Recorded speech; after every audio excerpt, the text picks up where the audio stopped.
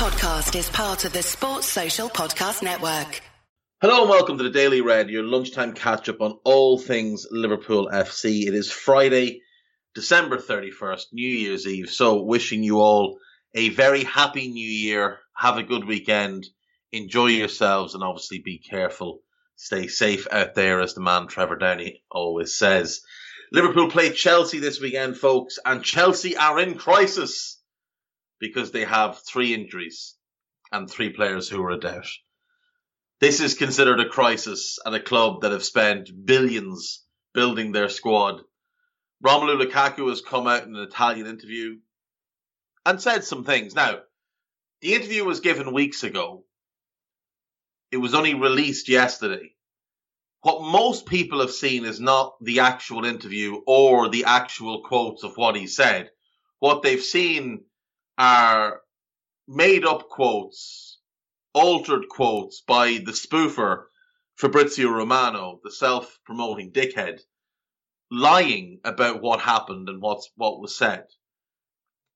What Lukaku said was he feels really good. He's not happy about not being in the team at Chelsea, which was the case at the time.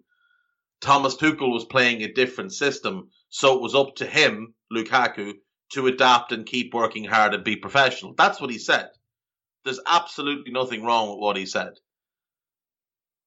Romano tried to make out that he was critical of Tuchel because that's what Romano does. This is a man who once published an interview on his Facebook page with Wes Schneider. An interview Wes Schneider never gave. It was entirely made up, entirely fictional. If you want to know how Fabrizio Romano got his start and became in any way known, that's how. That was the first big thing Romano did that gained him a bit of traction and a lot of fans. He made up an interview with Wes Schneider that never took place, that Inter Milan and Wes Schneider both publicly said did not happen. He was told to take it down. He never did. He never apologized for it. He just carried on as if it hadn't happened.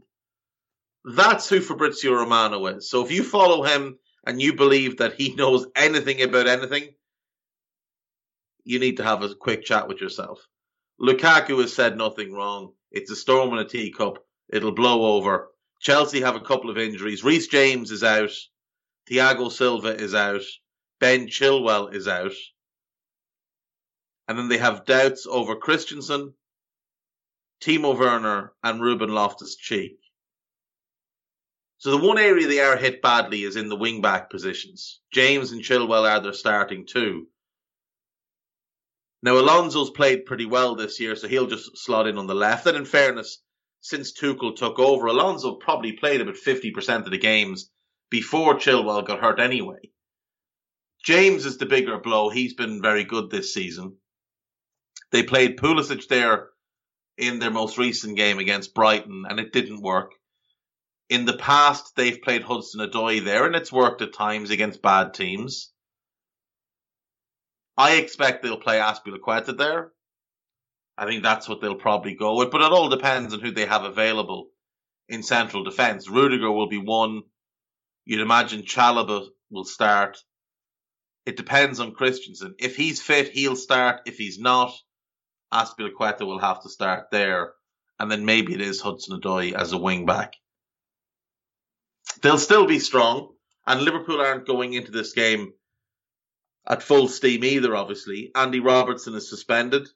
Nat Phillips is injured. Thiago is a doubt. Taki is a doubt. Divock is a doubt. Adrian has a calf strain. And obviously Harvey is out for a while. So we have just as many injuries as they do. Andy Robertson is obviously a key starter, and Thiago is more important to us than any of their players are to them. So those two would be big, big losses if they miss out. You'd like to have Taki as an option off the bench. You'd like to have Divock as an option off the bench. We are fortunate that Costas will play instead of Robbo, and he's been very good this season. But we have nobody really who can replicate what Thiago does.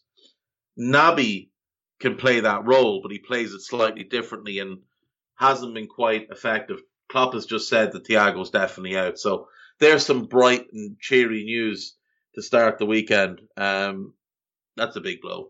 That is a big, big blow.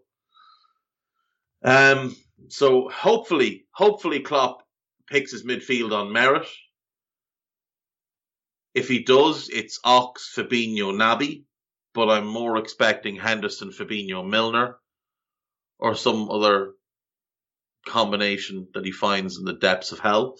We'll move on. We won't get too bogged down. On This Is Anfield, they have a collection of their favourite pictures from the year, featuring Ali, Divock, and Mo. I think obviously Alisson is probably a lot of people's favourite image of the year. Karl Matchett, the great man. Oh, Klopp has said we have got COVID cases, which isn't great. Isn't great at all. Who are they going to be? We'll have to wait and see. So, in all likelihood, the team changes quite a bit. It may get to a case where that game gets called off. If we've got a bunch of COVID, it may get called off. Karl Matchett has done half-season ratings on This Is Anfield. He's given Alisson 8 out of 10, Trent 8 out of 10, Virgil 8 out of 10, Ibu 7, Matip 8, Robbo 7, Costa 7, Fab 8, Milner 6, Henderson 6. Might have to have words with him. He seems to be about an 8 out of 10 some weeks and a 4 out of 10 the others. He's maybe had one 8 out of 10 game so far this season. He's had a few 7s, and the majority have been 4s. So we'll be having words with Mr. Matchett later on. Don't you worry. Thiago an 8, Naby a 7, Ox a 7, Mo a 9, Sadio 7, Jota 8, Bobby 8. Has he not given Divock? He hasn't. The heathen, he hasn't given Divock a rating. I want you all to go on Twitter at Karl Matchett and ask him why he hates Divock Origi. Just ask him outright. Why do you hate Divock Origi? Liverpool fans baffled by Gareth Crooks' brainless team of the year omission.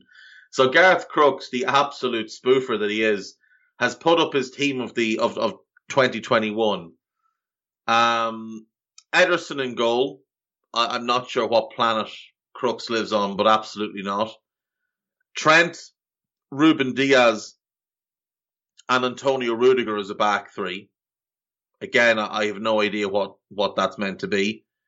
Reece James as right wing back. Bernardo Silva at left wing back. Gundogan and Rice in midfield. I mean, really? Rice? Gundogan? Gundogan was great last season. He hasn't been close to his best this season. Rodri should be in there. I'm not sure Declan Rice warrants a place in the team. And up front, he went with Bukayo Saka. I mean, he's been good, very good, but he hasn't been a patch on Mo Salah. Mikel Antonio? Really?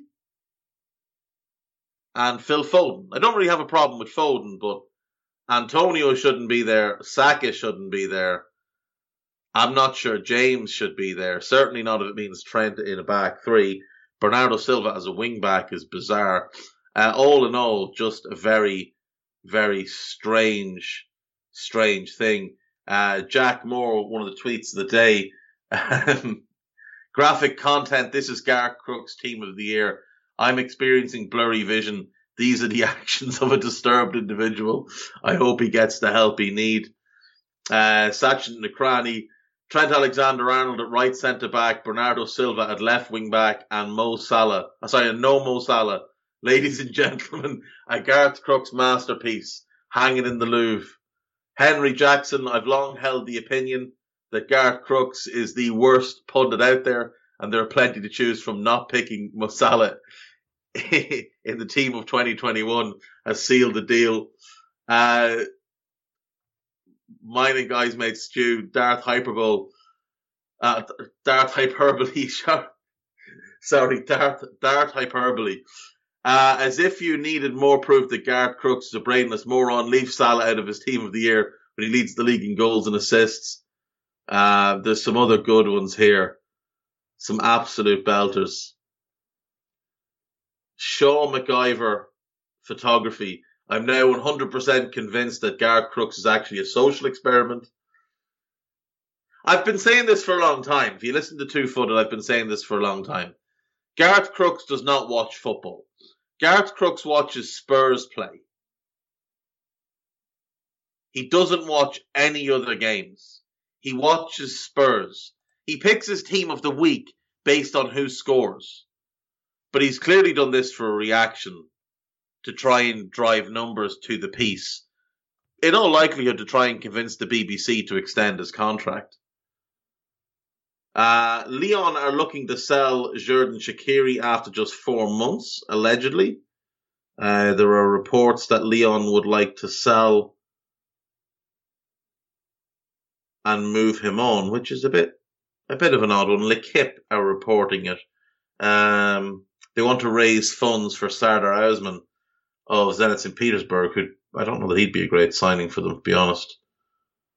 I haven't watched a ton of Lyon this season. I didn't think Shaq made sense for them anyway. When you looked at the players they had, Paqueta plays a very similar position. He's had to move to accommodate Shaq, and yeah, it's a shame it hasn't worked for him. I hope he goes somewhere and it works. I love Shaq. I hope he has a good end to the career. Liverpool could repeat Andy Robertson transfer trick for promising Scottish teenager. This is about the kid at Aberdeen, if I'm not mistaken, Calvin Ramsey. Meant to be very, very impressive. Fees of around 3 million being mentioned. Newcastle, Leicester and Watford all in the mix.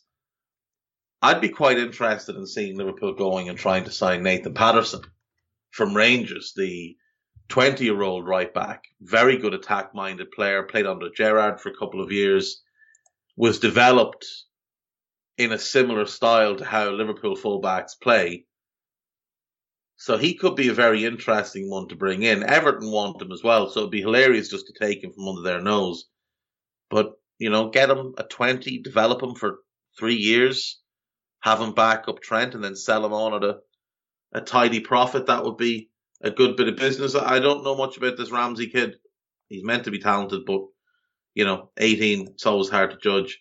Liverpool told free transfer decision made as Jurgen Klopp can agree 22 million reunion in 2 days. This is, I assume, is about Matthias Ginter. Yeah, Matthias Ginter will leave Borussia Mönchengladbach at the end of the season on a free. Klopp brought him to Borussia Dortmund from Freiburg back in 2014. He wouldn't be a bad depth centre-back. I mean, he is a good player. He can also play as a holding midfielder. He hasn't played as a holding midfielder in a while. But yeah, he's a solid player. You definitely wouldn't say no on a free. You definitely would not say no to Matthias Ginter on a free.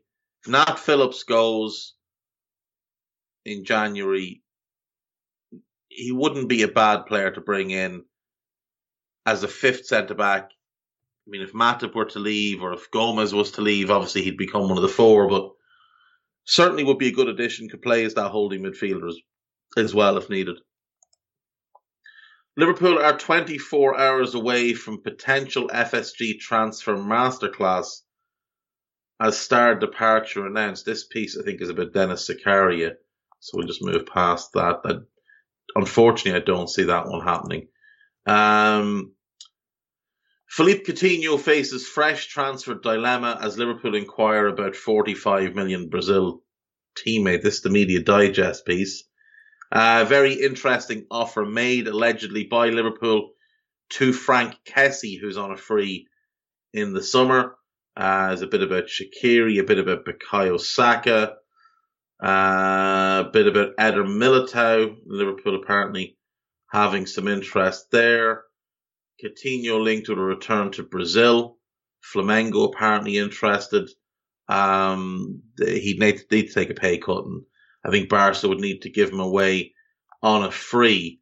But yeah, that's that. Not a whole bunch going on. On AnfieldIndex.com, there is a piece entitled "A Must-Win Midfield" by Stephen Smith.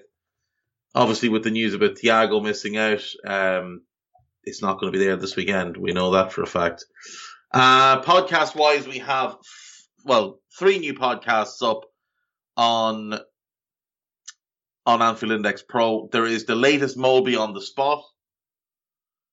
There is the latest Under Pressure, which was the return of Gags Tandon. About time he did a podcast and just didn't leave it all to us to carry, you know. Part-time podcasters. Tandon's a hobbyist. We do this for real. Tandon just drops in and out.